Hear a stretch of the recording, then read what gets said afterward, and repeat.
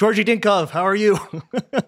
I'm fine. How is everybody else? Our first stream of 2021. Guys, please let us know how the audio is. I changed some things around. It should be slightly louder, but I hope we're not clipping it all. Please let us know below. Okay, so you are in DC. What is your impression of what went down? Because you're straight at the source.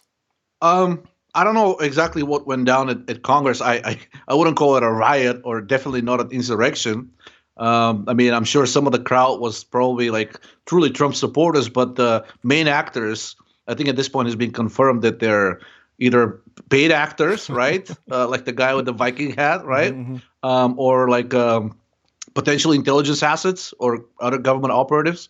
But the thing that kind of like, not that it concerns me, I guess it's kind of hopeful, is that regular people on the street now have this like look on their faces like, oh my God, I just can't believe this is happening. Like what is going on? Like I thought that everything's fine. There's just a bunch of wackos. It's like when somebody is being lied to for a very long time, and then suddenly they're presented with a situation that they can't deny is happening. It's almost like you see like part of them die effectively. Well, did Trump actually incite the situation? Because I couldn't figure out what like. I don't think so, but Giuliani did say, let's have a trial by combat. And now they're saying like, well, that's definitely, you incited the crowd, right? Mm-hmm. And whether that's true or not, if you're going to go like pick between the two, Giuliani had more things to say that probably could be interpreted as incendiary and calling for a riot than Trump. But I don't think Trump ever said like, let's march on the Capitol. But all his critics were saying that he incited it. So I was trying to look for the clip of what clip they thought he was doing the inciting, and I couldn't find anything. The speech basically like that he gave while Congress was meeting to certify the electoral votes. Saying the election was stolen or something. Yeah, something like that. But I never heard. I mean, I listened to the speech. I never heard of him saying anything that. I guess here's the thing. In a court of law, it all comes down to arguments. Like you can say one thing, and then some lawyer will be like, "Yes, Your Honor, but if you look at this precedent from like 40 years ago, the exact same words, such and such happened," and that's what it comes down to. Like it's just an argument, and whether the judges will buy or not. So that's the problem. It's like manufacturing reality or defining what things are. Who was that guy? Was it like Jerry Rubin, the guy from he was like a civil rights movement actors from the 60s who said the power to define terms and reality is the ultimate power, right? So I'm sure in the rights of mainstream media and all of their PSYOP handlers, they can take that speech and find a million things inside that they will say like, well, this means he's calling for a riot. He's not really saying it, but like that's what this means. And unfortunately, the public will gobble it up. At least in DC, 92%. I mean, even if the election was stolen, I think 92% voting for Biden is pretty indicative of where DC is leaning, which direction. Yeah, like no matter what. First, when I was I wasn't following it very closely, but when I was watching videos, it seemed like really tame. Like they went into the Capitol. Again, we're not partisan on this show. I don't care about conservative or liberal or whatever. But it seemed not like it wasn't burning a city down. You know what I mean? It was. Did you see the cops opening the gates and inviting the protests? It's already on Reddit, and now Reddit is starting to chase its tail. Like on one hand, they want to say that this was like an insurrection, right? And on the other hand, they'll be like, well, if the cops are inviting them in, like. Why wouldn't these people go in? Maybe they just wanted to stage a protest, and the cops are saying, "Hey, yeah, of course, come on in. We're gonna open the gates for you." Can you see this, by the way? Which one?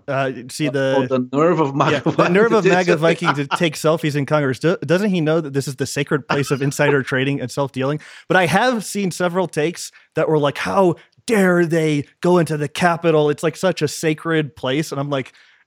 Are you kidding me? And then they bombed the Pentagon, man. I mean, it's like here we go. And people died, right? Well, here we go. Those politicians that send our children to fight and die in foreign wars, they hit the floor and cower when unarmed protesters enter the building. So again, I'm sure there's this take we have right now is not. I'm sure people have heard it 100,000 times.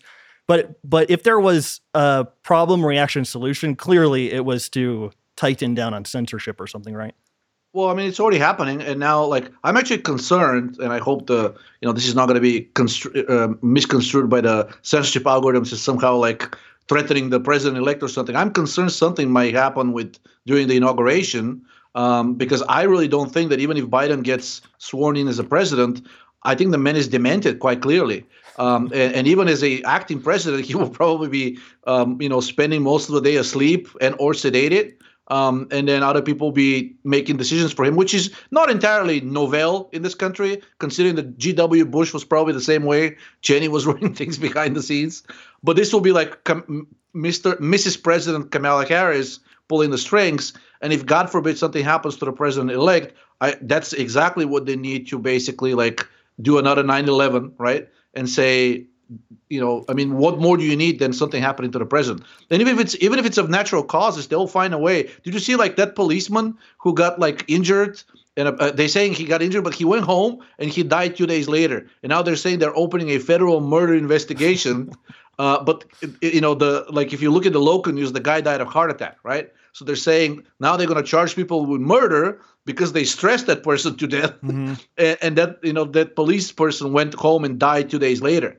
So I wouldn't say it's out of the question that if something were to happen to the president-elect, it will be taken and saying like, "Whoa, it's because of all of these events," and now we're gonna like this. Yes, he died of natural causes, or like something happened to him of natural causes, but considering the situation, there are culpable parties here, and we're going to use this event to remove whatever little freedom you have left.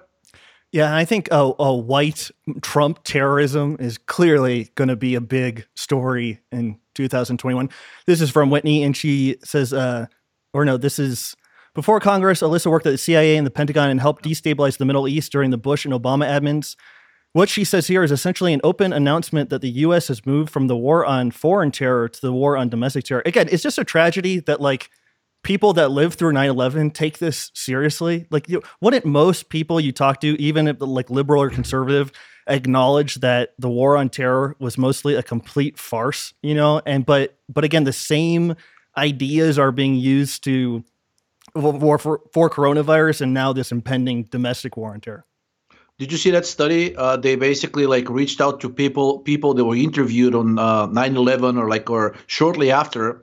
I'm sorry, it was about the Iraq War. Mm-hmm. So they kept the recordings of interviews of, I think it was like 100 people, and they basically now went back to them and asked them about the Iraq War. And like out of the 120 or some people, all of them at the time said, yes, we need to go into Iraq and like get rid of Saddam Hussein because this is part of the war on terror. Mm-hmm. Now, when they asked them, every single one of them said, no, I was against the war in Iraq.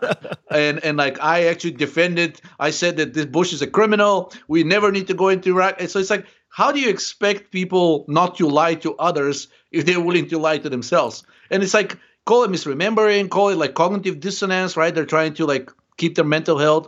But it's like, if that is the case, you can't expect much from the average citizen on the street. They'll just do whatever needs to be done at the moment. And then, they will use, unfortunately, very manipulated news sources to form an opinion.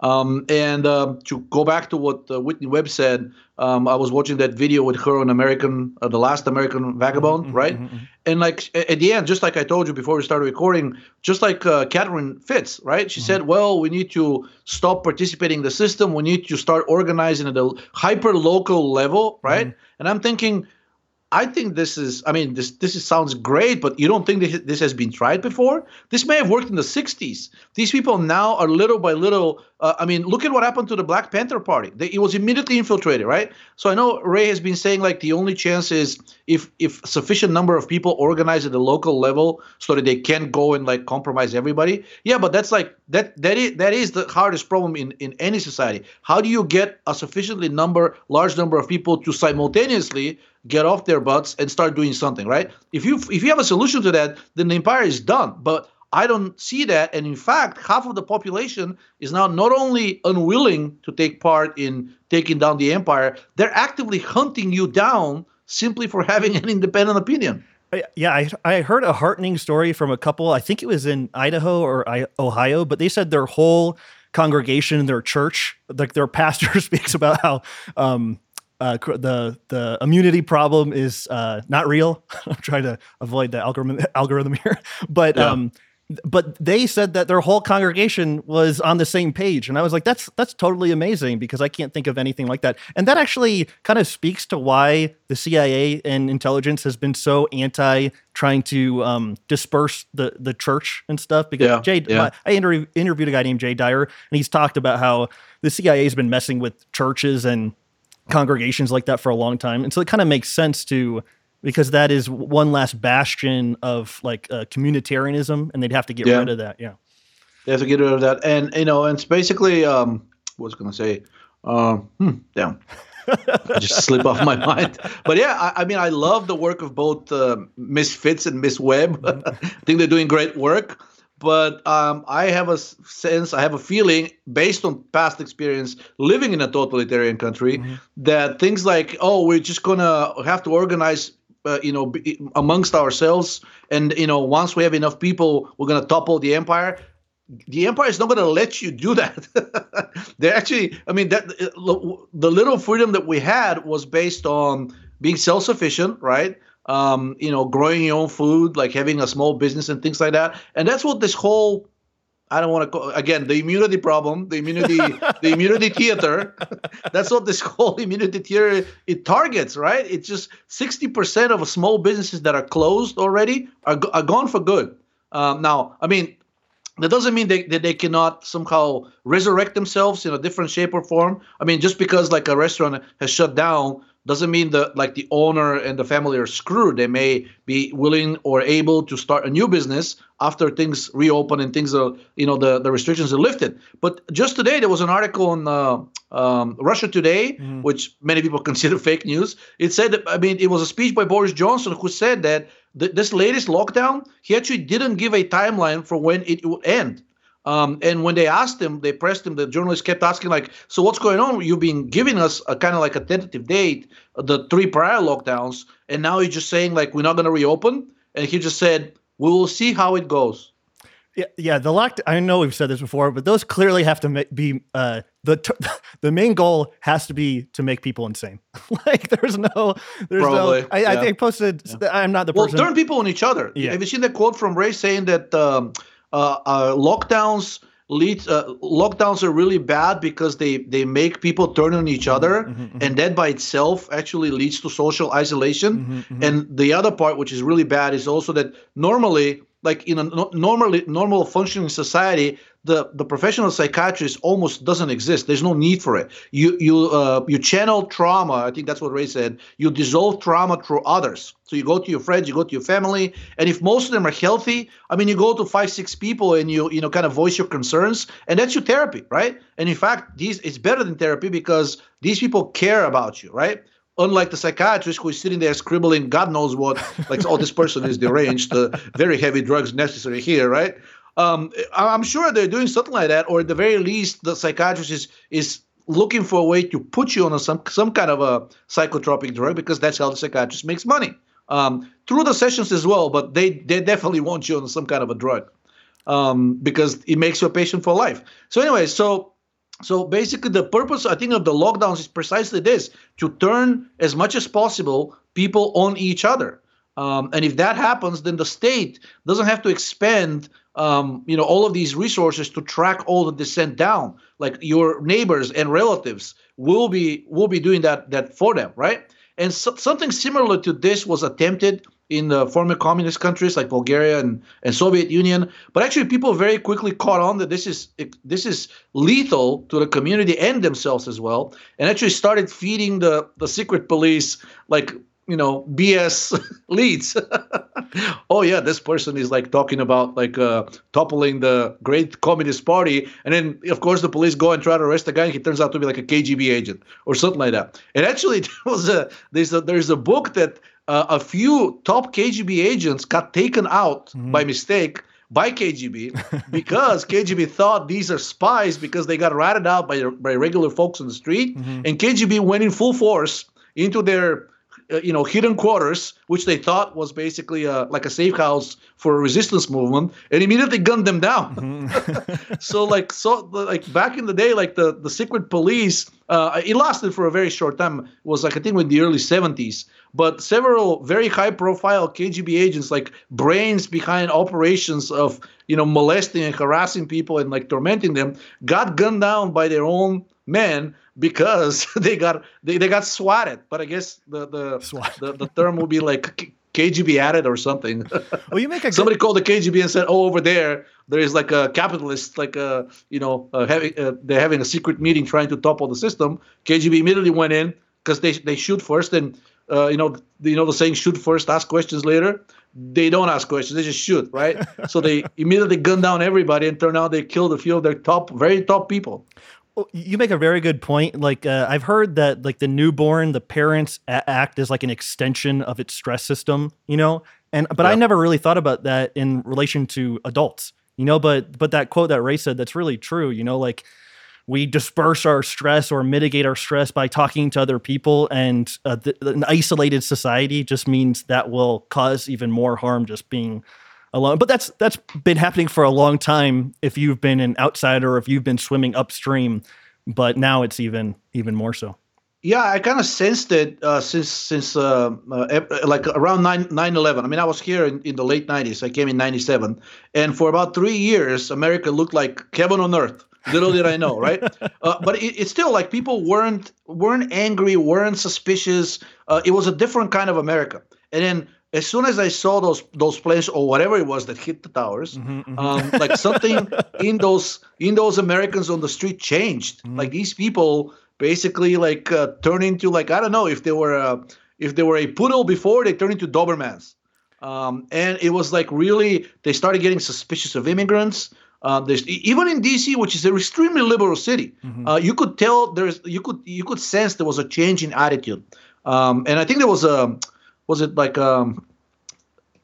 his name? Tenet, George Tenet, the former CIA director. He said basically 9/11 was when America stopped being innocent. And I'm like, well, that's another way of saying like you turn everybody into psychopaths, right? And that's pretty much it, right? I mean, and the thing is like, so I don't know if you remember that study we discussed in one of the podcasts, that the placebo effect is actually real, and it depends. It only happens. They found out that it doesn't happen all the time. So if the doctor gives you a placebo pill and says this will help you, right? They actually found out that it only works if the doctor genuinely cares about you and you're able to sense it. And as a result of this, there is a surge in dopamine, which of course means serotonin is suppressed, and you break out of the learned helplessness. The placebo effect doesn't work all the time. And it's been one of the greatest mysteries in medicine. Is like, why does it work in 30% of the people, but not in the others? And one study says that it depends on the person in front of you, whether your caregiver cares about you. So in the absence of the caregiver, those caregivers in a normal society are your friends and your relatives, right? So when you go and you vent to your friends and relatives, a caring person will actually listen to you. Do you know that now the advice of every single therapist is to avoid negative people? Basically, like if somebody comes to you and tries to vent, the advice from every single therapist is to immediately cut them off, immediately. And it doesn't matter how close of a relative or a friend they are. It's like you need to isolate yourself. And I'm like, okay, if this was like one or two negative people in your life, okay, maybe I don't agree with it, but I can see some argument for limiting interaction with them, right? But you still have to these people don't disappear, right? So I don't even agree with that, but I can see an argument for it. But if everybody around you is like that, what are you going to do? Isolate from everybody? How is this healthy? And the response is, well, we're gonna give you drugs. Yeah, no. Some of my friends just had children, and I'm like, oh my god, like I feel for it. Like having a family through all this would be an extra layer of stress, just because it's. So let's address the black pilled thing. So my understanding of black pilled is kind of. I don't know the formal definition, but red pill on steroids. Yeah, I think it's the idea that you can't do anything, or maybe you're doomed, or like things are so bad. But maybe I'm using the term wrong. But we're talking and Ray's talking, and it seems like things are going to get worse before they're going to get better. I don't know. I don't have a crystal ball. It just doesn't seem like there's going to be some magical uprising and stop everything that's going on. But I could be completely wrong. I mean, as we discussed just before we started recording, so it's like everybody seems to be saying like, oh, if only enough people, realized the situation and rose up together. Mm-hmm. Keyword here, together, Mm-hmm. and a large number of people, Mm-hmm. right? Mm-hmm. Well, of course, if you can do that, then no empire will ever form. I mean, if a sufficient number of people realize how things are and together somehow simultaneously rose up, yeah, of course, no empire can handle that, right? But now they're getting closer with technology. And I think that's one of the reasons for the push behind robotics and AI. The idea that little by little, basically, like policing will probably be replaced somehow by robots and AI, and these machines will probably be given license to kill and spot, and then they're going to worry about the courts later, because as we already know, most of the courts they're going to side with the police, as they have been doing for the last 100+ years. Okay, so we have a black pill is nihilism. So that's not what we're doing. If No, I I don't. I mean, I think. nothing, I mean, I like my version. I think it's a pessimist and pessimism and hopelessness are not the same thing. I don't even know why I should be calling it pessimism. I mean, like, do you think we're imagining these things? Like, has your life gotten better over the last 10 years, as outside of finding Ray? Like, do you think like you have more opportunities than your parents did? I don't think so. And I haven't met a single person who said my life is better than my parents. Only one person, and he inherited a trust fund. And when his parents died, he's a very rich person from New York City. When his parents died, he got even more money. So in a sense, that's how this person's materialistically, his life got better. Every single other person that I talk to, they're saying no. I mean, first of all, I'll probably never have a house. Chances are I will not have children, and chances are I'll actually not even have a partner, throughout life. There's this joke in female counseling sessions saying like the difference between a girl's mother and grandmother and her. The grandmother had like a farm, 6 kids, and a single husband. Her mom had like 2 kids, no farm, a husband, and 4 lovers. And the current generation, the girl, she has no lovers, no farm, no kids, a cat, and 2 abortions. Yeah, I don't think. Yeah, we're in the small way that we can. We're talking about it. We're being, open. We're not. I know a lot of health people. In this, they won't talk about this stuff. Even if I know for a fact some of them secretly are skeptical. And I know it's like career suicide kind of because again, we'll probably get taken off YouTube at some point. but I'm saying we're trying to do as much as we possibly can with our very small audience and things like that. So, that doesn't. I don't think that classifies as nihilism. So, I mean, I think the technology and the advancement of technology over the last 20 years, let's say with the internet, right?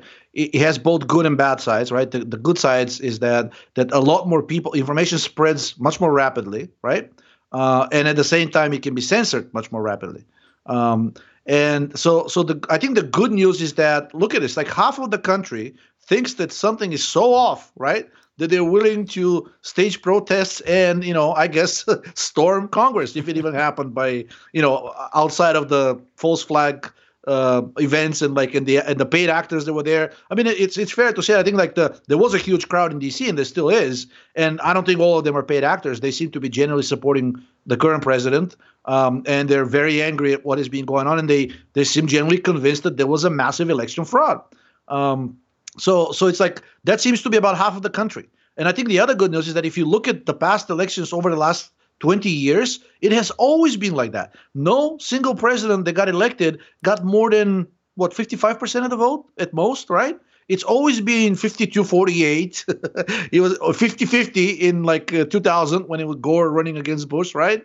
And then basically I think Obama got close to 60% when he was running against Romney. No, I'm sorry. When he was running against McCain, that was his first term. And then after when he was competing against Romney, that difference, that gap was very small, maybe 5%, if not less. And now we're getting the exact same thing, basically. I guess some of the Trump supporters will say he had a landslide the first term, right, when he was running against Hillary. Mm-hmm. So maybe he did we did have like an election where a president got more than 60% of the votes. But in general, seems that the country is polarized. It has been polarized for 20 years. Nothing has improved drastically for the last 20 years. In fact, things seem to be getting worse because now we're having people that are willing to storm Congress, right? And basically now we have like unemployment that has not been seen in the last 50 years.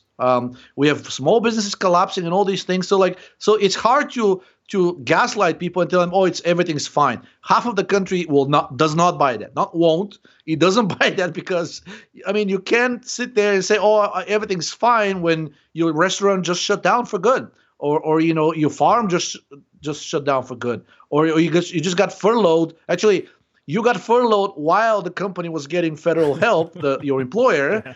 They really were planning to fire you from the very beginning, right? Mm-hmm. But they couldn't. But they waited a few months, and now that all of these like restrictions on firing people are gone, they're kicking you on the street. And the only thing that I think that's preventing a bigger commotion is the fact that there is still a moratorium on evictions. If that ends, and I think now it's at the state level, if that ends, or when that ends, I think we're going to start seeing like a much bigger backlash because what was that president who said that economic reality trumps everything else? Mm-hmm. If you have a sufficient number of people that are on the street, poor, no health insurance, not that they need it because the doctors will kill you more reliably than the disease, right? But what I'm saying is that if the basic necessities for life are missing, I think that's when we're going to start seeing. What I'm trying to say is there's already an awakening for at least half of the country, but I don't think we're seeing yet mass concerted coordinated action. Once the proverbial crap hits the fan, I think that's when actually people will rise up almost as one because they already know the truth. Just like Snowden said, people know the truth, but they're powerless. So and I don't think they will become powerful over the next several months. I think they'll just become desperate enough so that remaining peaceful or obedient, because that's not peaceful, that's obedience, will not be an option anymore. I'm hesitant to say, if we could go over it quickly. I wanted to ask Ray what happened in 2020, but I want to ask you, obviously this white terrorism and censorship being clamped down, but what do you expect to happen over 2021? What's your forecast in a few paragraphs as possible? And then we can move on. My forecast is that basically now that they've convinced, now that the powers that be have realized that the population doesn't buy the terror meme anymore. Mm-hmm. I think there's some truth that they will try to shift the conversation towards domestic terrorism. Mm-hmm. But I think like this only works if people are rich but scared, right? Mm-hmm. It was kind of like in 2000 and 2001, this argument worked because most people were relatively well off, right? And if you tell them, oh, some evil terrorists are going to come and bomb the shit out of you, mm-hmm. and life as you know it will end. Mm-hmm. People were willing to support politicians that were obviously lying. And people even back then knew. But there was something that these people had to lose. I don't think the situation will work that well right now, the same argument. So, and I think the powers that be know that very well. That's why I mentioned the Boris Johnson and the indefinite lockdowns. So I think this will continue until they basically have destroyed enough of the source of income for most people that then if they lift the restrictions, most people will basically at the point of rioting. And at that point, the government may show up as the great savior of everybody and say, listen, here is $2,000 a month, right? If you don't riot. If you riot, then we don't have that money, right? We cannot. So if you want peace, there has to be obedience. If you want money, there has to be some sort of obedience, even if we're murderers and liars and cheaters and whatnot, because otherwise we have no incentive to give you any money.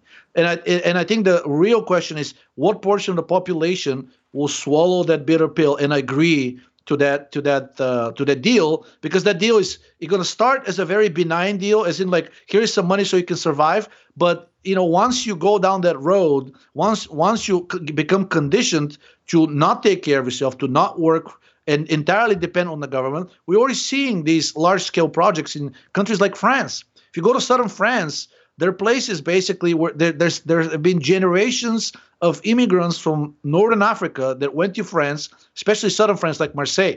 and they basically are incapable of not incapable, I should say capable, but like it's a cultural thing now to basically be on welfare for your entire life and do absolutely nothing because your parents were on welfare, your grandparents were on welfare, and life seems to be okay. It's not great, but you'll be happy according to the world. Exactly. And you will own nothing and be happy. That's what Klaus Schwab said, right? Yeah. Well, we already have that experiment in several European countries, and it's not going well. Like what I was trying to say is that it's not safe to be in southern France right now. There are places in Sweden and Germany where it's not safe to be.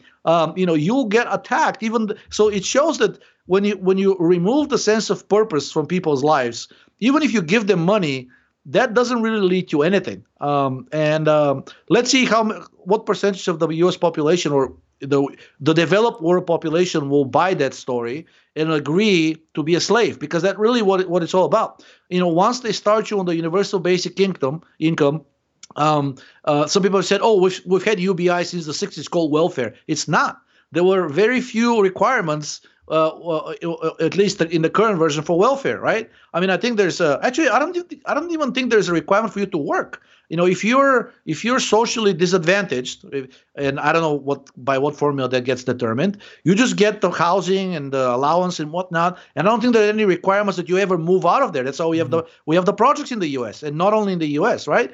So the difference with the UBI will be that even right now when they're pushing it, they're saying that it already comes with very heavy strings attached. Namely, you have to get vaccinated. No vaccine, no UBI, right? And then you want to buy food, you have to get vaccinated, right? So let's see what kind of because if the majority of the population doesn't buy the UBI idea, then there are only two options. Either there will be a mass riot of all of these hungry people, or the empire will realize that it cannot control them all. And at which point, I guess the empire will collapse. Or the empire will say, okay, they didn't buy our story.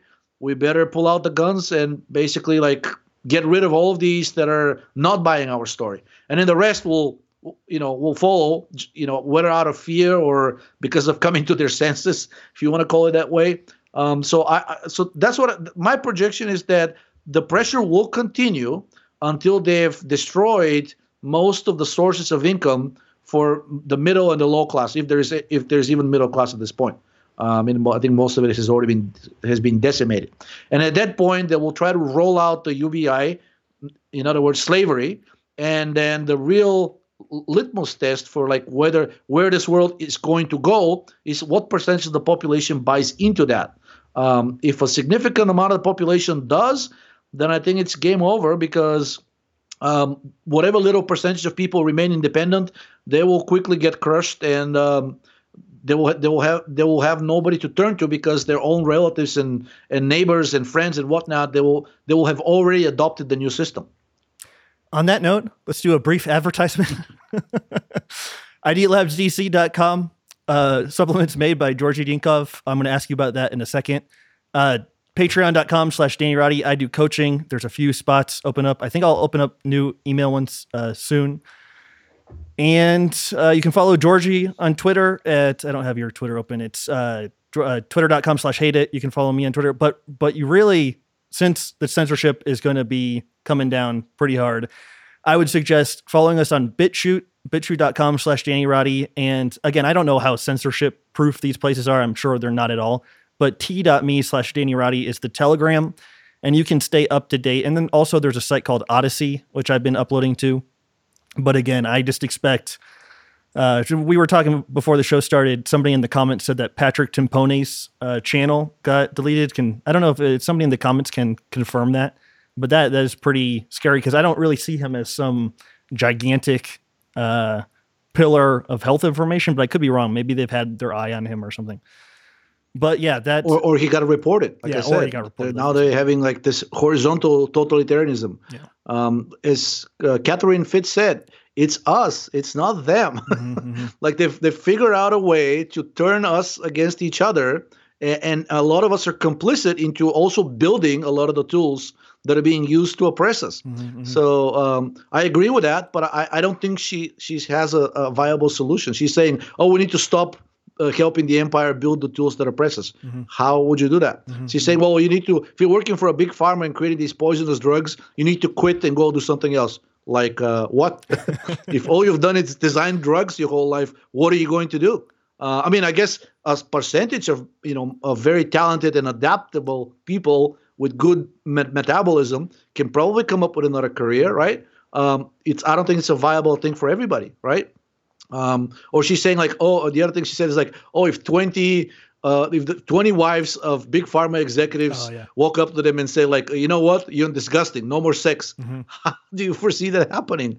I mean, like they could always go to Epstein's Island, so it doesn't matter. Have you seen the movie Eyes Wide Shut? I mean, there was a scene there that that's pretty much what happened. That girl tried to walk away and she disappeared. I mean, these people don't stop at anything. The story about Barry Sherman, the billionaire in Canada. I don't know how many people remember that story. It was actually officially labeled as suicide, and it was going to remain as a suicide, officially labeled suicide, murder-suicide. I'm sorry. He killed his wife and then he hanged himself, right? And then it was only after exhumation and repeated autopsies that they found out that they were actually murdered, right? Still, there's and this person was one of the richest people in Canada. So imagine what happens to a less of a lesser visible person like the wife of a pharma executive, right? I mean, she can very easily be suicided. She can be injected with something and then be like, she committed suicide. Or, look, I mean, her husband works for a pharma company. Guess what? I don't want to give a percentage, but like almost I think it's fair to say every big pharma company is in one shape or fashion involved with the deep state developing some kind of a biological weapon to be used, preferably, outside of the United States. But guess what? If they need to use it domestically, I don't think they're going to bat an eyelash. Dark episode. Okay. Okay. So no, it's not dark. Know, it's just being aired, right? Sure. Just like what was his name? Will Smith, the actor. They asked him like, "Do you think racism is increasing?" He said, "No, it's just getting filmed." Yeah. Okay, ID Labs Tocovit giveaway. I'm going to announce the winner, but subscribe on BitChute.com/DannyRowdy. We've really, a lot of people subscribed. I think I only had like 100 subscriptions on here, and now I have 250. So that is heartening. I appreciate it. Thank you guys. Leave a comment on this episode. So immediately after this, I'll download the episode, upload it. And so just wait a second and then leave a comment on that one. And then DANIMATIV is the winner of Tocovit. So you need to send me email at danny@dannyrowdy.com. Then I'll send it to Georgie, and then we'll play a little back and forth, and then we'll ship out the Tocovit. So appreciate it. Okay, that's all. Before people kill us, maybe we should talk about health stuff. I mean, there's some pretty cool articles over the last 2 weeks, I guess, that accumulated. The one that I really liked is that I think that says like the endotoxin is behind the lethality of the 1918 flu and the Black Death, right? Mm-hmm. So if you look at some of the big arguments that are proponents of the current immune theater, let's go this way. I don't know why we're being so careful now. Say it again? We're being so careful now, but we haven't in the past. Yes, too careful, yes. So, I mean, if you look at some of the main arguments that are being used to justify the lockdowns and everything else, we're like, if we don't do it now, look at what happened in 1918. Mm-hmm. Tens of millions of people died. And like before you know it, something like the Black Death pandemic may be upon us. If you listen to Mr. Gates, who I'm sure will be thrilled, or he's probably actively working on, engineering some kind of like a pandemic like that, because not many people know, but just a few months ago, he released a company that he owns released 750 million genetically engineered mosquitoes in Florida to basically combat the infestation with mosquitoes that are there. How? By these mosquitoes are sterile, and they're going to outcompete the fertile individuals, and before you know it, there'll be no more mosquitoes.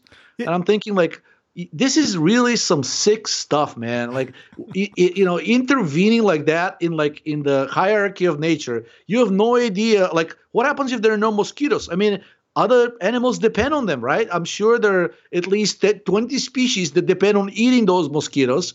And if mosquitoes are gone, maybe these species will be gone too. Like, he don't just do that, but he's already doing it. And he's actually making a ton of money selling those mosquitoes to third world countries that apparently have a huge problem with malaria and other diseases, which admittedly, these diseases are a big problem, right? But I think the approach that he's taken is just completely untested, not unlike the vaccines for the current immune theater. Yeah, go ahead. Just to interject, did you see this article on Zero Hedge? People have known about this for a long time, but it's the controversial lockdown proponent Bill Gates quietly funding plan to dim the sun's rays. Oh yeah, I saw that. Yeah, that's. Anyways, that's just like another thing to his mosquito transmission of what was the purpose for vaccines? To outcompete fertile mosquitoes, and basically, like if they don't have mates, like over a few generations, the mosquitoes will all die out or be like drastically reduced in number. Wasn't it to administer vaccinations though through mosquitoes or something as well? I think it has been tried. There was a project. It was something psychotic. It was something really weird. Yeah, but actually, it's a CIA had a project in the 60s to infect people with AIDS and well, not AIDS. They didn't call it AIDS at the time, but to basically transfer viruses using mosquitoes and infect like enemy armies. They said like it was all done to protect the Americans in the Western world. And I'm sure Mr. Gates got the technology from them. He's not a biotechnologist. And if you look at the company that he owns that released those mosquitoes, I don't think it's their technology either. They're just saying that they're using an advanced patent pending technology, which usually means the CIA gave them like a free lease on that, and it's going to ask for money later. Okay, so nothing more on the endotoxin Black Death? No, I'm like basically, the argument that is the main argument used for the lockdowns is that basically if we don't lock down, we're going to have tens of millions, maybe even hundreds of millions of people dying, and they're using specifically the 1918 flu pandemic and the Black Death. But as this article says in passing, because the article really is about a blood biomarker of endotoxin overload, right?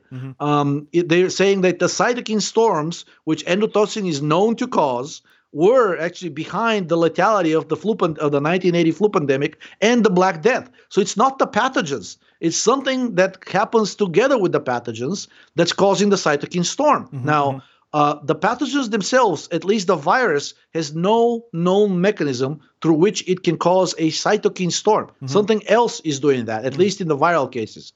And that something is endotoxin, right? In the Black Death, which is caused by a bacteria, you can argue that the bacteria itself, because it contains endotoxin in its wall, maybe that's how the bacteria itself is causing the cytokine storm. But it has already been ruled out by several different tests. And again, in people with bacterial sepsis, it is known that, if it was the bacteria that was causing this, right, when you administer antibiotics, these people should be okay.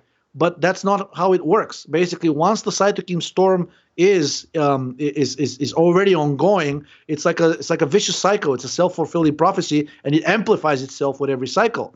So it's something else going on, and that's something they said in that post is the lipopolysaccharide, also known as endotoxin. That is what causes most cytokine storms when you have a severe viral and or bacterial infection. And whether this infection turns into a severe one is determined largely by the energetic state of the cell. Multiple studies have shown both older and more recent ones, and I think Ray has cited some of the older ones in his articles, showing that a well-energized lipophilic cell is almost impervious to penetration by most pathogens. So they need something. They need the cell to have an increased membrane permeability, even if you believe in membranes. And that's something, in order for that to happen, that happens when the levels of ATP in the cell drop, the cell structure gets disorganized, and it also leads to basically with the potassium and magnesium leaking outside of the cell, that also leads to the calcium and sodium coming into the cell, and that creates this energetic crash. And now basically the cell is open to uptake of pretty much anything that's floating in the bloodstream. And if they're pathogens, that's all they need. So the pathogens by themselves, even very lethal ones like rabies, Ebola, and whatnot, have been shown to not really be dangerous to healthy cells. And you can make the cells even more impervious to damage or infection by administering a serotonin antagonist.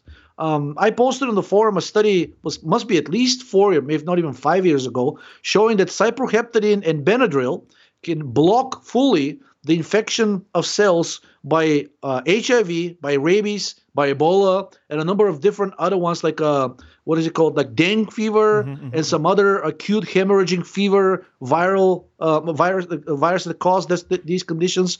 And the cells basically became completely immune. The viruses just couldn't get the cell infected. And that led the scientists to hypothesize that the serotonin receptor 2 is required for viral infection. Required. In other words, if you block it or you don't have it, viruses are of no danger to you. Yeah. Okay. So you're saying the endotoxin activates this receptor that causes a cytokine TLR4. storm. Exactly. Yeah. Yes. And that reduces tissue integrity. And that fits in with this alternative view of autoimmunity and just immunity in general. But Polly Matzinger says, when healthy tissues induce tolerance, when distressed, they stimulate inflammatory immunity. And, yes. And so again, that fits in with your whole model that you're talking about, right? So if you activate TLR4, which is what the endotoxin, that's the primary activator, is the endotoxin, but also because it's not specific for endogenous endotoxin, right? Endotoxin meaning inside. So if you get a bacterial infection, most of that bacteria also contains endotoxin. And that's the mechanism through which the body, unfortunately, is non-selective, and it doesn't have a way of knowing that, oh, is this the endotoxin coming from my own colon/gut, or is it because of the bacteria that came from the outside?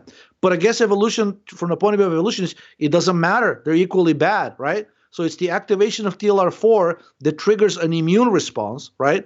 But unfortunately, if the cytokines, the release of cytokines into the bloodstream, if it goes beyond a certain threshold, that is actually a signal that the infection is not under control. So the body releases even more, and at some point organs start to fail. Or actually, even before the organs, cells start to fail, and then they dump their mitochondria and their genetic material into the bloodstream. And I think we've discussed with you before that basically the fragments of the cell, especially the mitochondrial ones, act indistinguishably on the cellular defense systems as if you had a viral infection or a bacterial infection, and that triggers yet another cytokine response. More cells die, and on it goes until eventually you have a critical multi-organ failure. Doesn't have to be multi-organ. If your heart fails, right? If your liver fails, you're done. I mean, it doesn't have to be a multi-organ failure, but that's what it usually leads to.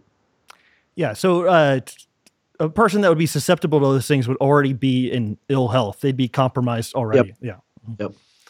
And there are several ways to do that. And as much as we've discussed this until people are already blue in the face, the NAD to the NADH ratio is actually a very good indicator. The mitochondrial one is a very good indicator of overall cellular metabolic/energetic status. Now, because it's difficult to measure the mitochondrial ratio, a better surrogate that I should say a surrogate that's more easily detectable and can be done in blood is the pyruvate to lactate ratio.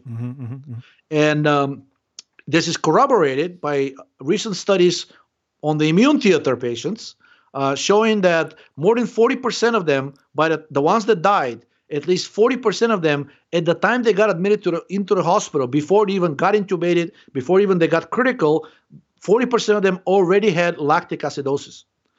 So that means the pyruvate to lactate ratio will be very, very low, at least 40%. And I suspect it's a lot more. And I think it comes down to it's not a test that's automatically done when you get admitted to the hospital. It's only if the doctors suspect that you have a metabolic acidosis. Only then they're going to run the tests. So I suspect it's a lot more. I think it's probably everybody. If you get into a point where you need to be in the hospital, there's no way your lactate will be normal. It's just not possible. I mean, if that was the case, you wouldn't be in that energetically decrepit state to require hospitalization. Question that shows my ignorance on everything, but the lactic acid, I know it's causing harm locally, but how is it activating the stress systems, like the classical ones? Is it acting directly on the pituitary? I think it's acting on the adrenals. There's several studies showing that it can stimulate the release of cortisol even in the absence of ACTH. So it's similar to the polyunsaturated fats. And I think another thing that it does is basically lactic acid stimulates lipolysis.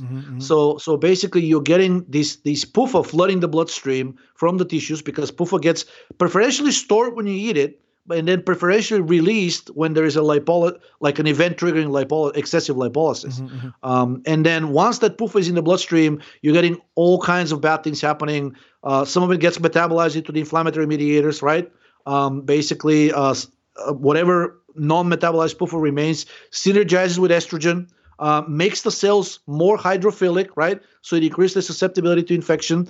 PUFA activates, just like lactic acid, it activates the HPA axis. I know that it can directly activate the adrenals, but there's some evidence that the prostaglandins can actually act on the pituitary and release, actually even on the hypothalamus, and get to a point where we increase the release of both CRH and ACTH.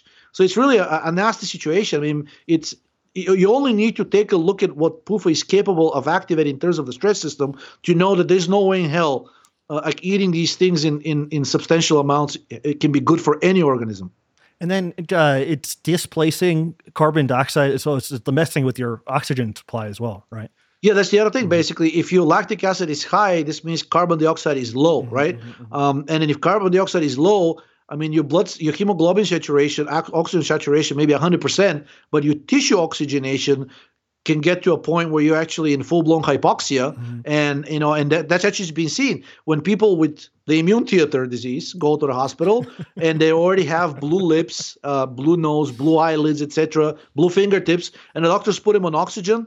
They don't improve, and the doctor's like, well, what's going on? So they think it's a lung dysfunction, and there is some of that because serotonin is high. We already know that anti-serotonin drugs help control the immune theater.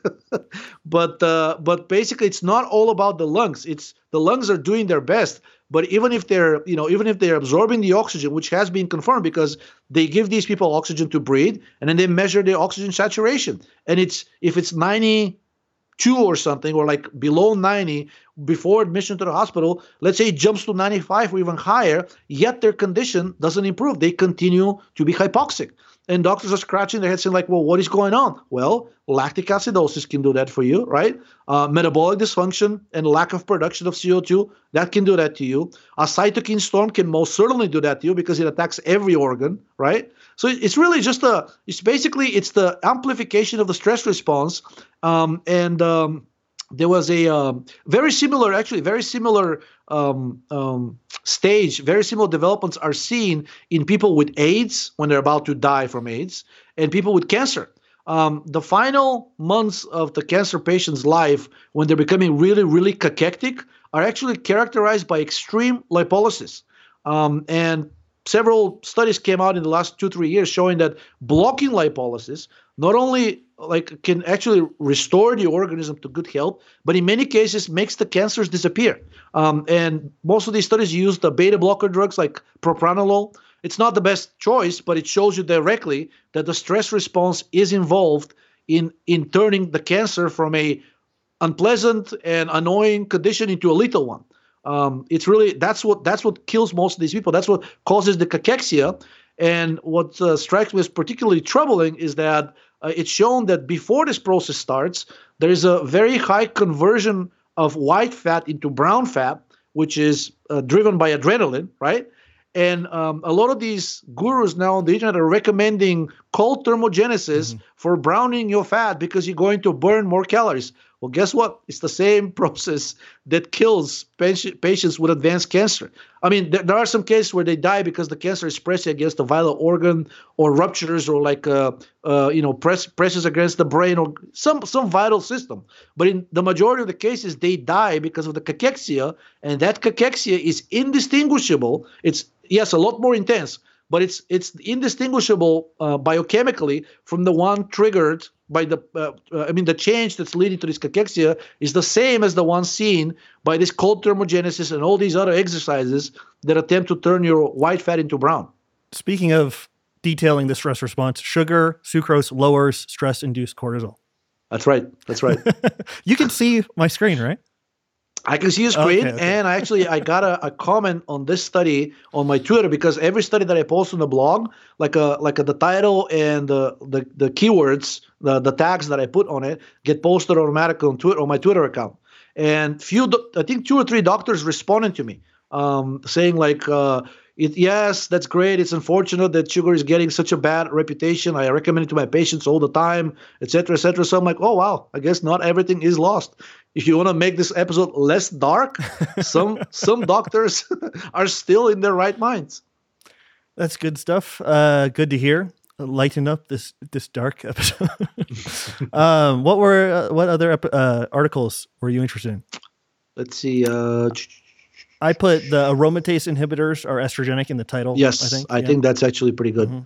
And I mean, that kind of vindicates Ray in his stubborn refusal to approve of usage of aromatase inhibitors, with the exception, and I will take the credit for this one, of lately people have been bugging him about exemestane, and he's been saying like, yes, I think in cases of severe estrogen dominance, I think trying a few milligrams daily may be highly therapeutic, right? But he still cautions with like, I don't think this should be done long term. There's safer ways. But just like using DHT, which is a strong androgen and an anti-estrogen, he says that in drastic cases, these things can be very, very helpful, at least to get the system back, to normal, and then you focus on diet and thyroid and everything else. So unfortunately, it looks like some of these aromatase inhibitors, the non-steroidal ones, I want to emphasize, because exemestane is actually a steroid, and they're the two most famous non-steroidal ones are anastrozole and letrozole. Now, this study says that anastrozole is a very potent agonist of estrogen receptor alpha with about the same affinity as estradiol. So it doesn't get any much worse than that. And actually, they found out that it's at the low dosages, which actually are used clinically, because the typical dosage for anastrozole for a person trying to lower excess estrogen is about 1 milligram daily. Some people use 0.5 milligram. 1 milligram is standard. Women with advanced estrogen receptor positive breast cancer may use up to 2 milligrams, get prescribed. At these doses are exactly achieving the concentration range which the study found to be basically sufficient for a very potent activation of the estrogen receptor. At higher concentrations, anastrozole actually restored its anti-estrogenic effects. I guess the inhibition of aromatase basically balanced the activation of the estrogen receptor. But at lower dosages, the clinically relevant dosages, anastrozole was a very potent estrogen itself. And they're saying letrozole was not. But if you look at the structure of those two drugs and the fact that they cause identical side effects, I would be very cautious with letrozole as well. They're about almost the same chemical.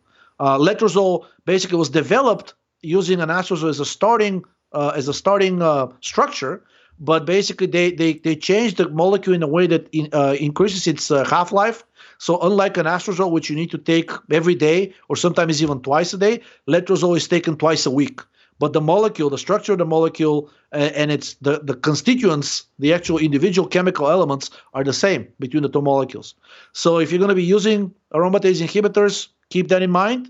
And it's likely that steroidal ones like exemestane, formestane, atamestane, progesterone, but as far as the pharma aromatase inhibitors are concerned, if your doctor is pushing one of those, you'll be better off asking for a steroidal one, because they have been shown to have anti-estrogenic effects, specifically exemestane, which when you take it, it metabolizes into a steroid that's very similar to the steroid boldenone, which bodybuilders inject with, and it's a potent androgen.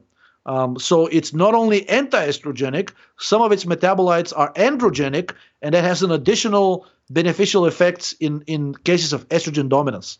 And that has already that knowledge already exists and has been exploited, or at least used by the FDA to approve several strong androgens based on dihydrotestosterone as treatments for breast cancer.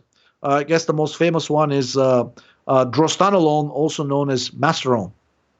Yeah, this is important because there's like a confabulatory way of people that talk about drugs on the internet, and they'll say like, oh, it's anti-serotonin or it's anti-estrogen when it has a multitude of different effects. Yeah. And also the idea about selectivity is bunk. And the sooner people realize that and approach every drug with the idea that it has multitude of effects, even non-genomic ones. In other words, forget about the receptor. Even mainstream medicine now is saying like, we thought that it's only the nuclear receptors that matter, but guess what? We found a bunch of them in the membrane. And by the way, even without those, estrogen is somehow still capable of causing cancer. And there is actually a post on that too. So we may want to do that one next. Oh yeah. After this, do you want to take a video question? Sure. But yeah, let's do the cancer one because that fits right in.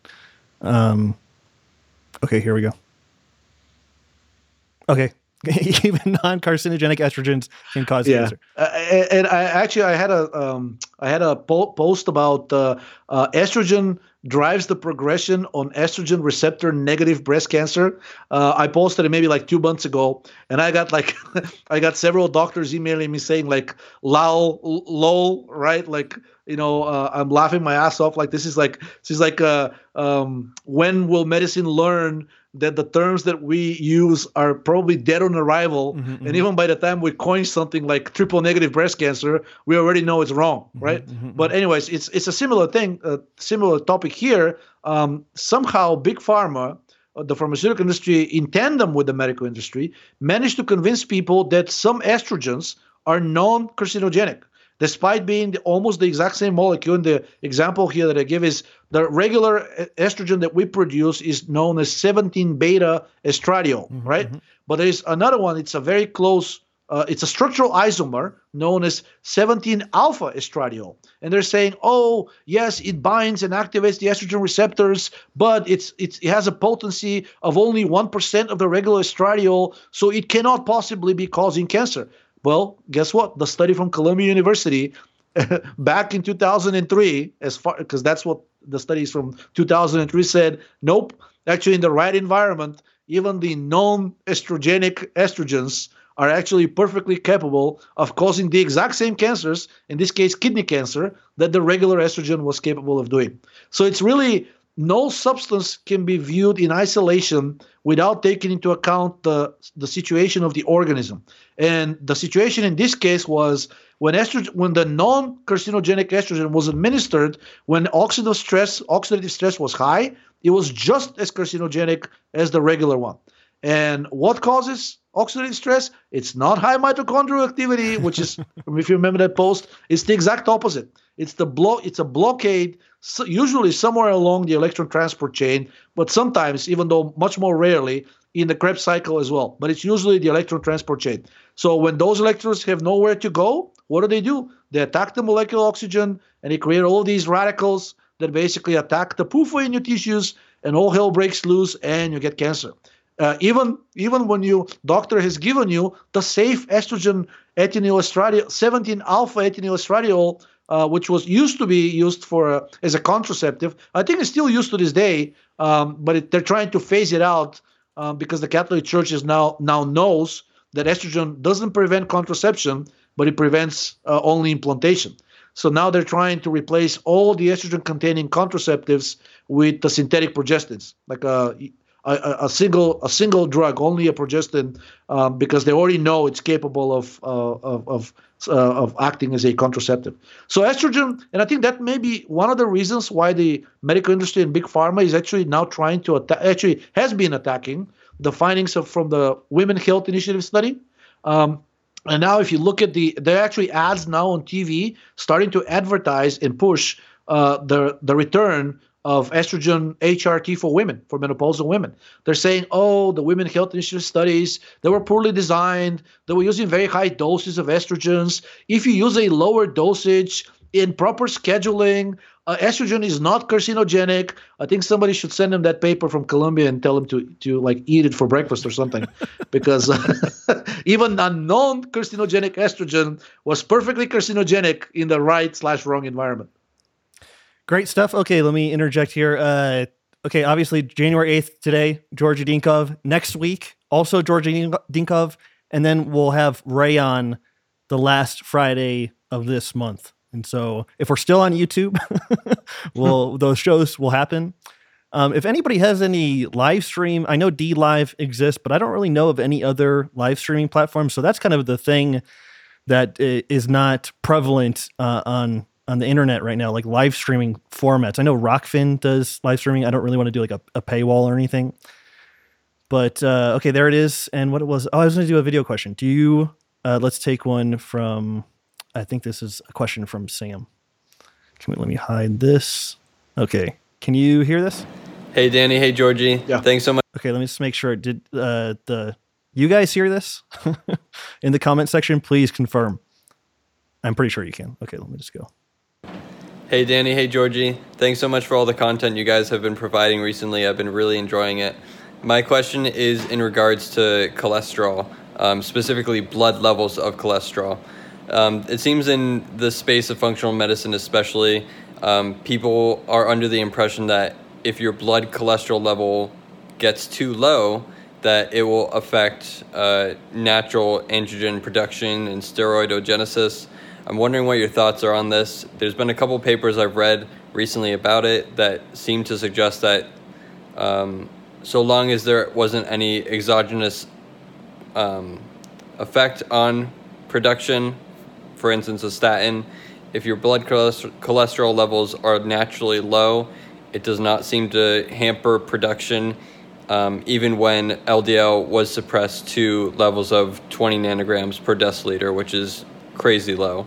So I'm curious what your thoughts are on this, if blood cholesterol levels really do matter and if they can be too low for things like androgen production. Thanks so much. Bye. You rule. Thanks, Sam. Okay, Georgie, what do you think? I think it's, I mean, it shouldn't be tested in isolation. So when you test cholesterol, you should be doing the test for the other steroids as well. So if your serum levels, if you're male, if your serum levels of testosterone, dihydrotestosterone and DHEA are in the normal range, preferably for those three in the upper 25th percentile, then it simply means you're converting the cholesterol properly into downstream hormones. However, if your cholesterol is low and you have what they call steroidopenia, which is low steroid levels of even one of those, then I think that's a very bad sign. And that's a situation that if it's due to a statin, it should be immediately discontinued and cholesterol levels should be restored. And this is such a fortuitous question because just last night I was reading a very long paper on using very simple techniques to distinguish cancer cells from regular cells in the absence of mutations. So first of all, I was surprised to even see such a paper because mainstream medicine says, oh, if a cell is cancerous, there has to be a mutation. Otherwise, it cannot be, right? You're somehow misdiagnosing it. So first thing, these authors are saying that's crap. You have cancer cells; they become cancerous long before they actually start mutating, right? Mm-hmm. But what they found out is this: can we look at a structure of a cell and tell just by its structure and its composition and different metrics inside of it, whether the cell is cancerous or not, whether the cell is sick or not, right? And what they found out is that the single unifying characteristics of every single cancer cell, no matter what cancer type they looked at, was increased membrane fluidity, determined almost entirely by lower level of cholesterol in the membrane and often combined with very high levels of esterified cholesterol in the membrane, right? So it's like basically the ratio of the amount of total cholesterol in all cancer cells, at least in the membrane, is drastically lower than healthy cells. And they said that this could distinguish. It had very high specificity and sensitivity in the upper 90th percentile for both, right? So it's almost like a very reliable way of diagnosing cancer way before it starts even overloading with lactic acid, or at least the cell is about to become cancerous. And the second thing that is basically low level of free cholesterol and drastically higher levels of esterified cholesterol. If you remember Ray's newsletter when he talked about one of the defining features of aging. And by now we know that cancer and aging, it's really the same disease, but it manifests differently and over different time periods. That one of the defining features of aging was drastic decrease in free cholesterol and increase in esterified cholesterol. So if your cholesterol is low, I wouldn't call it naturally low. If it's low, I would never test it in isolation. I would test it with all the steroids. And if the cholesterol is low, but all of your steroids are fine. Especially for males, testosterone and DHT, because these are indicators primarily of how well your gonads are working. And if the gonads are working well, there is an inverse relationship between gonadal activity and pituitary activity and adrenal, right? And there's also a direct correlation between gonadal activity and thyroid. So if the gonads can be used as a surrogate for how well your thyroid is working and whether the stress system is kept under control. So cholesterol is low, androgens high, or at least in the upper normal range, then I think things are okay. Cholesterol is low, and at least one of these androgens, or at least beneficial hormones, is low, then I think we have a problem. And that you need to evaluate what is causing that, right? And then find ways to raise cholesterol. And two of the most reliable ways are eating sugar and eating saturated fat. You can also eat foods that contain cholesterol themselves, such as eggs. But even FDA recently, last year, not so recently, changed its recommendations on dietary cholesterol, saying dietary cholesterol will not affect your blood cholesterol levels in a statistically significant manner. So they're saying you can eat everything you want. So 50 years of dietary recommendations gone out the window in overnight. So yeah, you can eat eggs, but I think it's a little bit of a misconception that eating eggs is the best way to raise your cholesterol. The best way is to eat sugars and saturated fat. Remember when Ray said that he thought that people with a level of what's the measurement? 2000. Let me check my little handy thing right here. Milligrams per deciliter. He thought 200 milligrams per deciliter, people were lucky to have that amount because they could safely take thyroid. And so whenever somebody sends me a cholesterol that's 120 or 130 or 140, usually in the limited amount of people that I've talked to, they usually have some kind of bowel issue. And then apparently Ray has talked about, isn't cholesterol bind endotoxin in some way, shape, or form? The pregnanes too. Mm-hmm. So cholesterol is basically it's a cholesterol type of hormone, but once that fatty acid side chain gets cleaved, it becomes a pregnane. And I have a post that was done not too long ago, maybe 3 months ago, showing that pregnane steroids, but specifically progesterone and pregnenolone, can directly bind and deactivate endotoxin. Oh, wow. And I suspect cholesterol can too. So yeah, I have a very simplistic way of looking at it. But if the cholesterol is very low, if the sugar didn't work, if eating I think Ray said that calcium and vitamin D were also important, presumably for helping the liver produce cholesterol. And then in a very old interview, I don't know if he still holds this stance, but he said that when a person was taking thyroid, their cholesterol would go down to 170 or 180. And that, so just in, again, my own use case, I think when I don't take thyroid, my cholesterol hovers at 200 or 210, and then it goes down to that range when I'm taking a grain or two. And so, yeah, I don't know if that's a couple of things that I just remembered. I think we've discussed this one of the first podcasts, that low LDL precedes cancer diagnosis by more than a decade. So it's almost certainly not a good sign if you have low cholesterol, unless the steroid hormones are also at a good level. So low cholesterol and low steroids, not a good sign, right? And also the second thing is, because we talked about endotoxin, now I'm actually certain the cholesterol can deactivate endotoxin, because when you have elevated endotoxin, which is done when you drink alcohol, your HDL levels jump. And HDL is the protein that transports cholesterol back to the liver. So if your LDL doesn't change, but your HDL jumps up, means something in your body is using the cholesterol for something, and that needs to get transported back to the liver. And one of the and it's known that endotoxin raises HDL. So I think it doesn't directly prove it, but there are very few other things, especially considering the fact that alcohol raises HDL, but not LDL. And knowing that alcohol is a very good activator of intestinal permeability, which increases the endotoxin in the blood, I think it's pretty plausible to say that cholesterol has some kind of either a direct deactivating effect or one of its immediate metabolites is involved. But if it was a metabolite, then HDL wouldn't jump. HDL only jumps if it has to transport cholesterol back to the liver. Great stuff. Do you want to go over an article, take another question? Let's do another question. Okay. I don't know which one this is. Let me hide this again.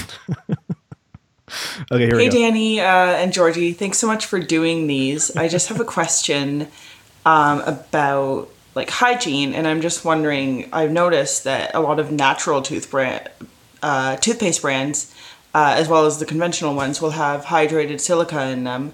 And given that like we like swallow like a little bit each time, I'm just wondering like kind of like what you guys would recommend for keeping your teeth clean on the surface.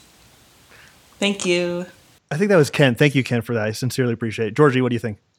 So in terms of plaque on the teeth, I've noticed that actually taking things like vitamin K and eating gelatin and in general keeping the gut clean drastically reduces plaque on the teeth to the point where some people that I know don't even need to brush them. They do other things like they floss, right? If something gets stuck in between their teeth. But in terms of flushing, in terms of brushing their teeth, I think it's just an indication of intestinal health. So if you get the intestinal health in order, I think this would improve. It will drastically reduce the amount of plaque that needs to be brushed off, right? And I think Ray mentioned that a few dentists discovered that they didn't need to treat their patient's periodontal disease anymore after they put them on laxatives, right? So to me, that's a strong indication that the way your teeth look from the outside, in other words, what's on top of them, is an indication of intestinal health. So if you handle that, things should improve. In terms of actually killing the bacteria that's causing cavities in the mouth, I think doing like a little bit of a mouthwash with a weak methylene blue solution, I think that's probably the safest you can get. You can add a little bit of xylitol, that non-metabolizable sugar alcohol. It's now very popular to be put in chewing gums, but it's drastically expensive when you buy a chewing gum like that. So you can buy it, by the pound from Amazon or in some other vendors, and you can create like a 5% xylitol solution in water, and then add 5 milligrams of methylene blue per liter, or more or less per quart, if you want to use the American/Canadian, because she had a switch of Saskatchewan. Maybe she's in Canada. So the quart is almost a liter. So you can use basically 5 milligrams of methylene blue per quart/liter of that xylitol, 5% xylitol solution, and then you can use that to brush your teeth, and that should be good enough. In fact, I know people who've been using that for a few months, and they used to have bleeding gums, which Listerine actually made that issue worse. But now, by using that mouthwash, now their gums don't bleed anymore. Now, I'm not sure if that's just directly due to the effect that it has on the gums, or maybe they swallow a little and it improves intestinal health as well, because I know that's involved as well. But I know that the mouthwash helped both their teeth and their gums. I was talking to somebody fairly recently, and I think we talked about antibiotics, and they took them. And then the next time I got on like Skype with them, they're like, Danny, you should have told me that antibiotics had such a positive effect on the teeth. And I was like, oh, I just forgot. But they're like, but that's the thing they really noticed. And I've noticed that. And then I know that wasn't necessarily her question of internal things, rather cleaning. But I multiple people, since I made that video about implementing Ray's dietary stuff, and I mentioned antibiotics, and I've received a lot of email about people using antibiotics, and people saying that it calmed teeth problems seems fairly frequent. So that's good stuff. What do you want, Georgie? Article? Question? Let's see. Can you expand those articles? Because the way it opened up on your screen, I only saw like the last 6 tabs. I can go to any of them though. I think we went through most of. We didn't talk about the obesity. We went through those, but I think some of the older ones that are not shown on that screen. I think some there's some interesting ones there too. Let me just. Should I open the blog? Oh, just what am I doing? Here we go. Okay, so endotoxin behind sugar. I think that's pretty well known. Let's just go through it very quickly. So people with obesity, I was going to go like the first one, the very top. People with obesity are known to have a state of chronic inflammation. And it's been a mystery, and it's actually one of the contributing factors, probably one of the main causative factors of diabetes and insulin resistance. It's not necessarily the obesity itself. At this point, we have multiple studies confirming the obesity paradox, right? So we know that there are good things. I shouldn't say good, but like the obesity by itself, there's strong evidence that it's not enough. There's something else going on, and that something is inflammation. But medicine is like, okay, so what's causing these people's fatty tissue to be inflamed? It makes no sense, because the fat even if you blame the PUFA actually, when it's inside the fat cell, it's largely inert, right? It's not getting metabolized into inflammatory mediators. What is going on? And they found out that it's basically endotoxin is the major cause, because when they took mice and they deleted genetically their endotoxin receptor, these mice became just as obese as the other group. Both groups were getting fed extremely high diet and low carbs. So another warning for the low carb crowd. But the mice without TLR4 had almost zero inflammation, and also their insulin sensitivity stayed normal. And they were able to eat glucose. So they were obese but non-diabetic. They were just like normal mice in all other respects except the extra weight. So once again, endotoxin basically creates this, what is it? Endotoxin. Yeah. Just typing in. I had a paper that said like one of the primary things that endotoxin did was promote lipolysis. Yes. And so I'm sorry if you went over it already, but the promotion of fat gain, would that just be by shifting the redox balance and causing the synthesis of new fat? Is that how it would cause actual weight gain, synthesis of new fat? I think the main actually effect is that whenever you have chronic inflammation, your cortisol will be chronically high. And cortisol is the main, maybe the main, followed closely by estrogen. It's maybe the main hormone that is responsible for the creation and storage of fat. So cortisol activates the fatty acid synthase. Cortisol inhibits the glucuronidation of fat by the liver. So basically, whatever fat you eat, if it exceeds your the caloric requirements, it will get stored. And it also inhibits the cortisol lowers core body temperature. So it will inhibit that uncoupling effect that saturated fats have, or like thyroid has, or hormones like progesterone and other like thermogenic hormones have. So it will just bring you closer to hibernation, more or less.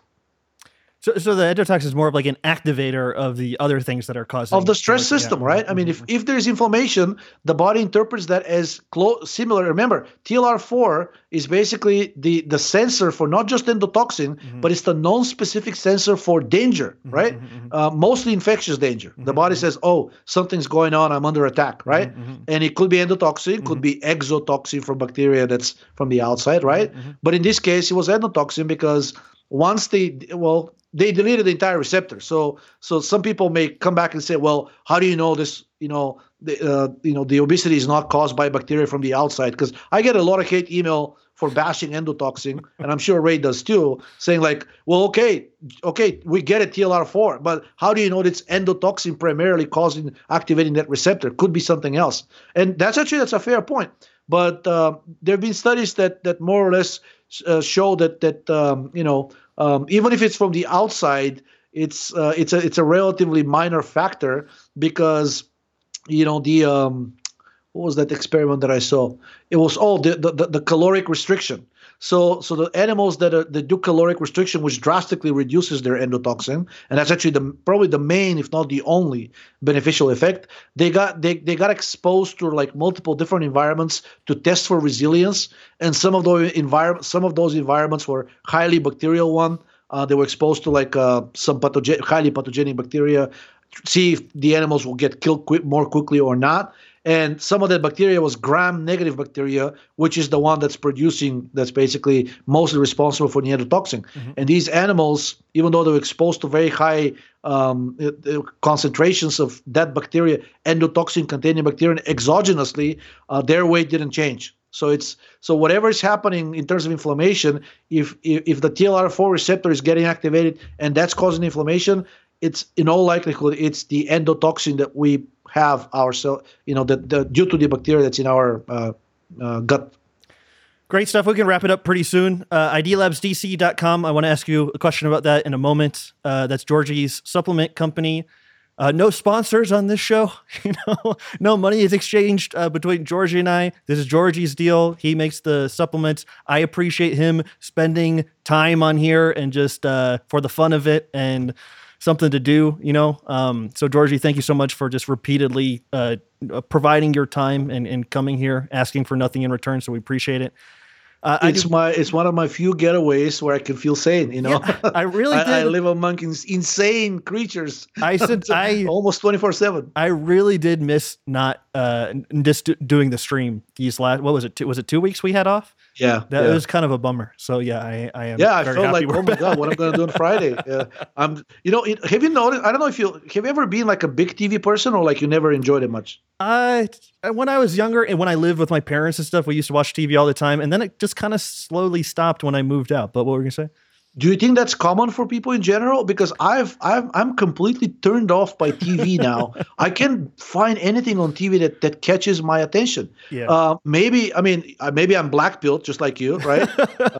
Let me just speaking of black pilled. Yeah. Take your time. Thank you guys. Sincerely appreciate it. I normally ask you to like the episode, but it really doesn't matter. So please go to bitchute.com/DannyRoddy and t.me/DannyRoddy and subscribe on there. Just something so you're following the show and you can get updates if you care.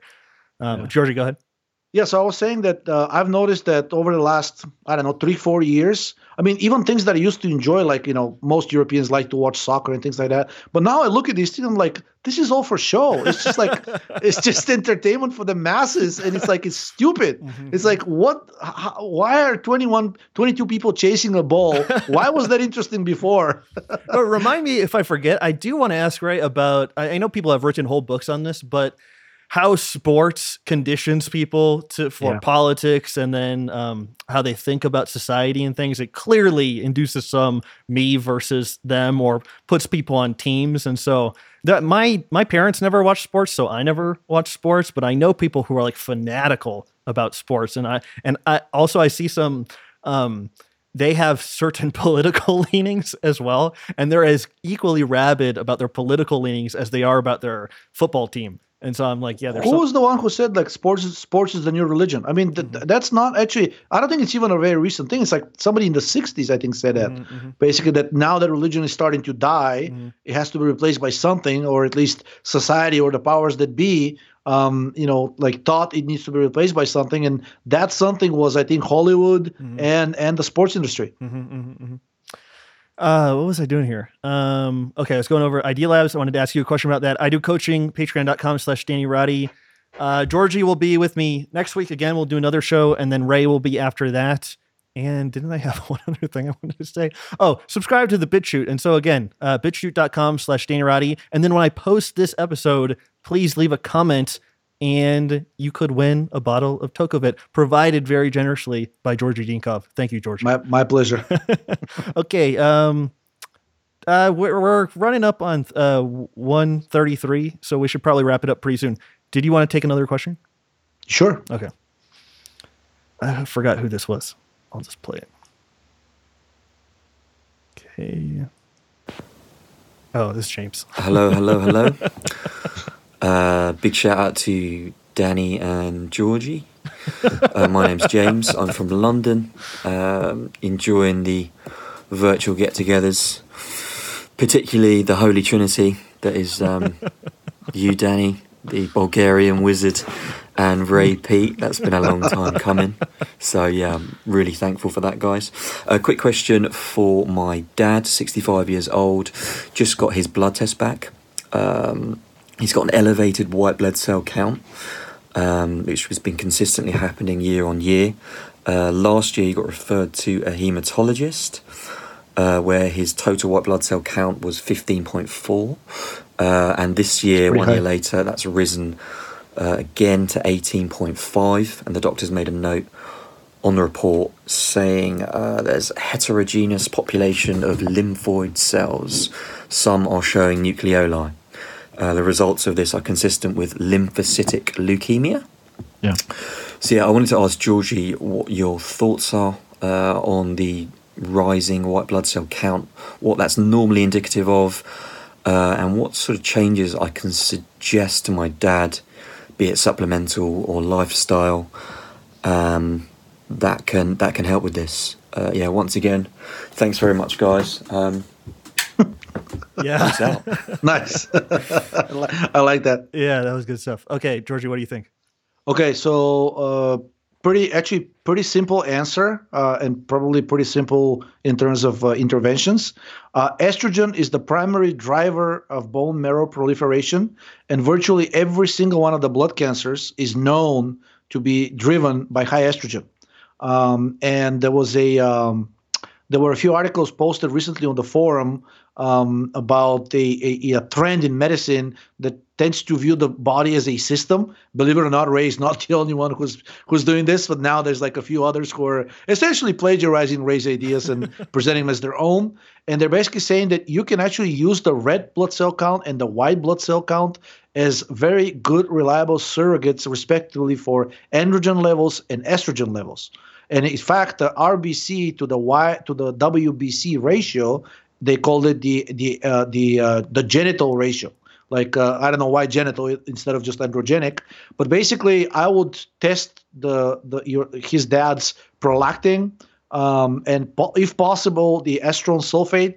But chances are that, especially considering the age and the fact that most men beyond the age of 45 are already suffering from estrogen dominance, even if their blood tests are showing relatively normal, I would test that. And basically, pretty much anything that lowers estrogen should be highly therapeutic. There was a recent study that showed immediate and permanent remission of a person with, I think, the exact same condition, chronic lymphocytic leukemia. Acute lymphocytic leukemia that got treated with the abortion drug RU486, which, aside from the fact that it's a cortisol antagonist, recent studies have shown that it's also an estrogen antagonist as well. So instead of going to that drug, which tends to have side effects, I think something like higher dosage progesterone, and I would stick to progesterone only initially, higher dosage progesterone, and if necessary, maybe even like one of the aromatase inhibitors that we discussed earlier, should be able to bring this under control. Aspirin, vitamin E, vitamin D, vitamin A, vitamin K, all of these are other anti-estrogenic interventions. Keeping excessive lipolysis at bay is also very important, because if his dad has primarily PUFA stored in the tissues, which is what most people do, especially with advancing age, whenever there's lipolysis, there's PUFA flooding the bloodstream, and it's basically synergizing with estrogen very powerfully. And PUFA by itself is known that overfeeding PUFA tends to cause primarily blood cancers, and I think that's a very good testament to their estrogenic effects.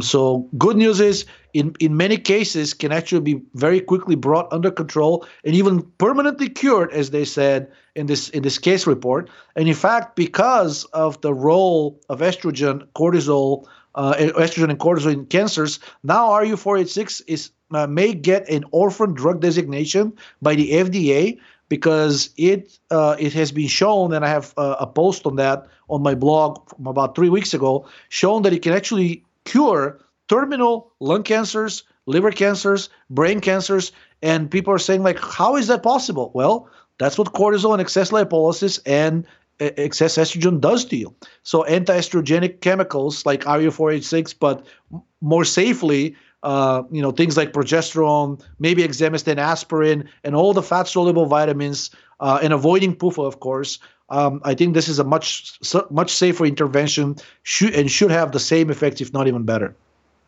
Awesome. Thanks for that. Thanks for that, James. Thanks, Georgie. Want to do one more question and then call it a night? Okay. We have a few more questions. People that sent them in, we'll definitely get to them, but we have a few extras. Okay, let me hide this. And I forgot who this question was. I think it was Raphael. Hi, Danny. Hi, dudes. Metagolin rocks, by the way. Fucking love it. Christoph. Wanted to know if you could advise me on what to do. I have a friend who's on clonazepam, the benzodiazepine, to help her with panic attacks, and I would like to help her to get out of it. Is there any protocol you recommend? Anything that could help to wean her off this? Maybe replace it with something a bit less dangerous, but that would be greatly appreciated. Thank you. Bye. Thanks, Christoph. Yep. Georgie, what do you think? So clonazepam, also commercially known as Klonopin, is perhaps the most addictive, profitable, and dangerous drug currently in use in psychiatry. It's even among psychiatrists known as a dirty drug. Klonopin was kind of safe, no? Klonopin is a benzodiazepine, but it's very potent. Am I mixing up? What did he say? I think he said clonazepam. Oh, I'm sorry. Okay. Clonazepam is just the generic name for Klonopin. Klonopin is the trademark, or like the way it's being marketed.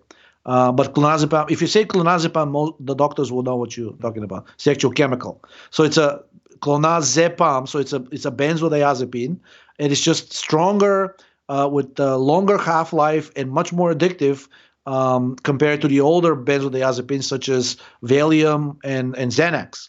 And it was created for only one reason, because the patent on those drugs expired, and they wanted something that would hook people for life and basically would make it almost impossible to withdraw from. Mm-hmm. Well, don't get discouraged. It's very possible to withdraw from it. And you can actually, if you can Google and say clonazepam diazepam substitution, or clonazepam Valium substitution, it will give you like a very specific protocol how you can start tapering off the clonazepam dosage and replacing it slowly, little by little, with Valium or another benzodiazepine that doesn't. Basically, it will have the same effects, but it will be like the effects will be more short-lived. Like will be like the half-life of the other benzodiazepines is shorter. Which actually makes them safer, ironically. So it's not a problem to take a pill several times a day. I actually view it as a problem to take a pill and then not having to take it for several more days. That's a problem. It means like this drug was specifically engineered to resist the metabolizing enzymes in your liver and various other organs, and their primary purpose is to protect you from from chemicals like that. So it is possible to replace clonazepam with any of the other benzodiazepines approved, but more importantly, multiple animal studies, unfortunately not many human ones, show that progesterone can fully substitute for any of the benzodiazepines. And since from what I heard, from the recording, his friend is a girl, it makes even more sense to try the progesterone route. And if he doesn't want to do the hormones, niacinamide is a known ligand for the benzodiazepine receptor. And I think it's pretty safe even at very high dosages. Up to 3 grams daily in adults has been shown to have 0 side effects. I know Ray likes dosages that are drastically lower than that, but those lower dosages don't have the benzodiazepine effects. In order to get those effects, you need maybe 500 milligrams once or twice a day. And in fact, if you type niacinamide anxiety, you'll find several case studies where doctors have reported how their patients have managed to completely wean themselves off of the benzodiazepine drugs and switch completely over to niacinamide, which is non-addictive, has the exact same effects, and guess what? It improves the energy metabolism in the brain, and which has been shown as early as the 1960s that if you raise carbon dioxide and lower lactic acid, you can actually cure for good really very severe psychiatric disorders.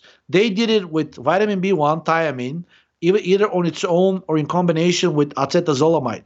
But the study says that the main effect was the raising of carbon dioxide and the lowering of lactic acid, because lactic acid is the primary trigger of anxiety, one of the primary triggers.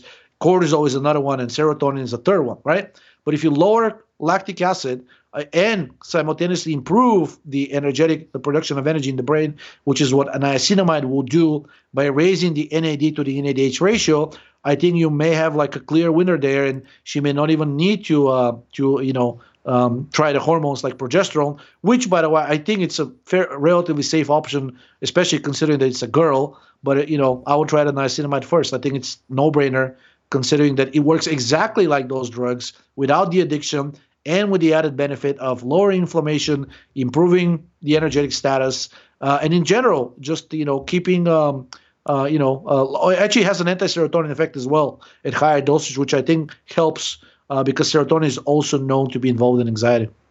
Give us a quick ID Labs update, and then we'll get out of here. Not much new. Except I found a chemical which was researched extensively in the 60s, and it seems to be relatively easily synthesizable. and it's a very potent serotonin antagonist comparable to LSD. Now, I don't know if I should say that it's comparable to LSD, but that's what the study did.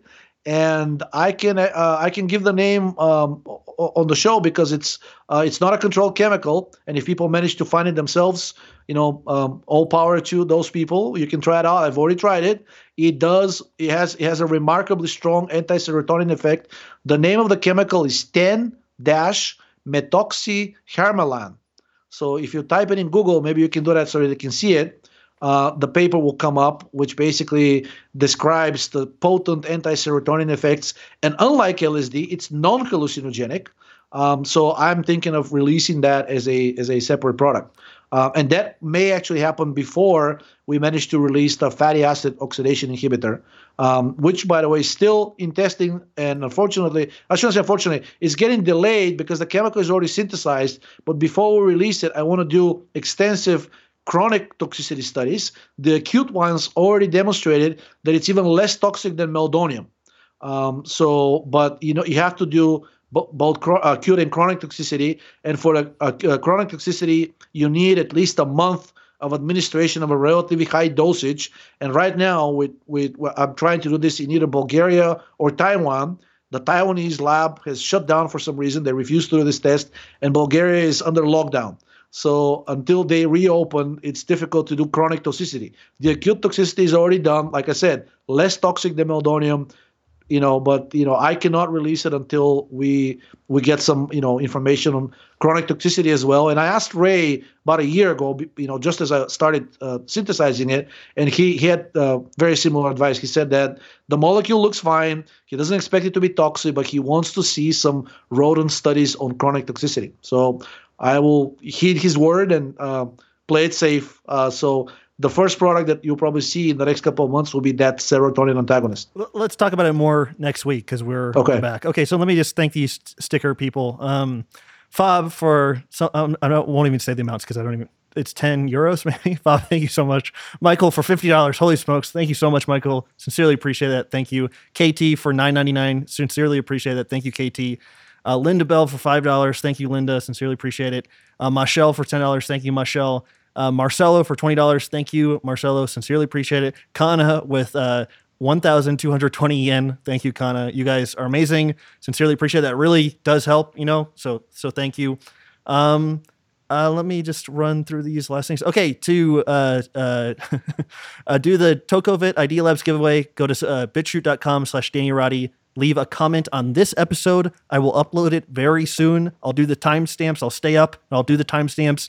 And then you can comment on this episode on BitChute, and you can be entered in the Tocovit giveaway. And then DANIMATIV is the winner for this week. And thank you for that. Georgie. And I wanted to throw in something in there. I know we said no international participants. Oh, yeah, I'm sorry. Yeah, I'm willing to do. No. Actually, I'm willing now to do the international participants as long as you're okay with us sending it with the regular mail, which may get a little bit delayed, but so far we haven't had lost packages. Okay. So if you're okay with that, no need to pay for the shipping. Okay. I totally forgot. Only if you want express shipping like DHL or something like that. Okay. Thank you for saying that. Okay. Parting words. What do you think?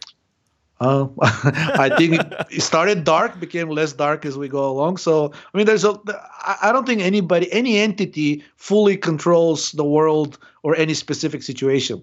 And we have plenty of evidence that the powers that be are not particularly bright.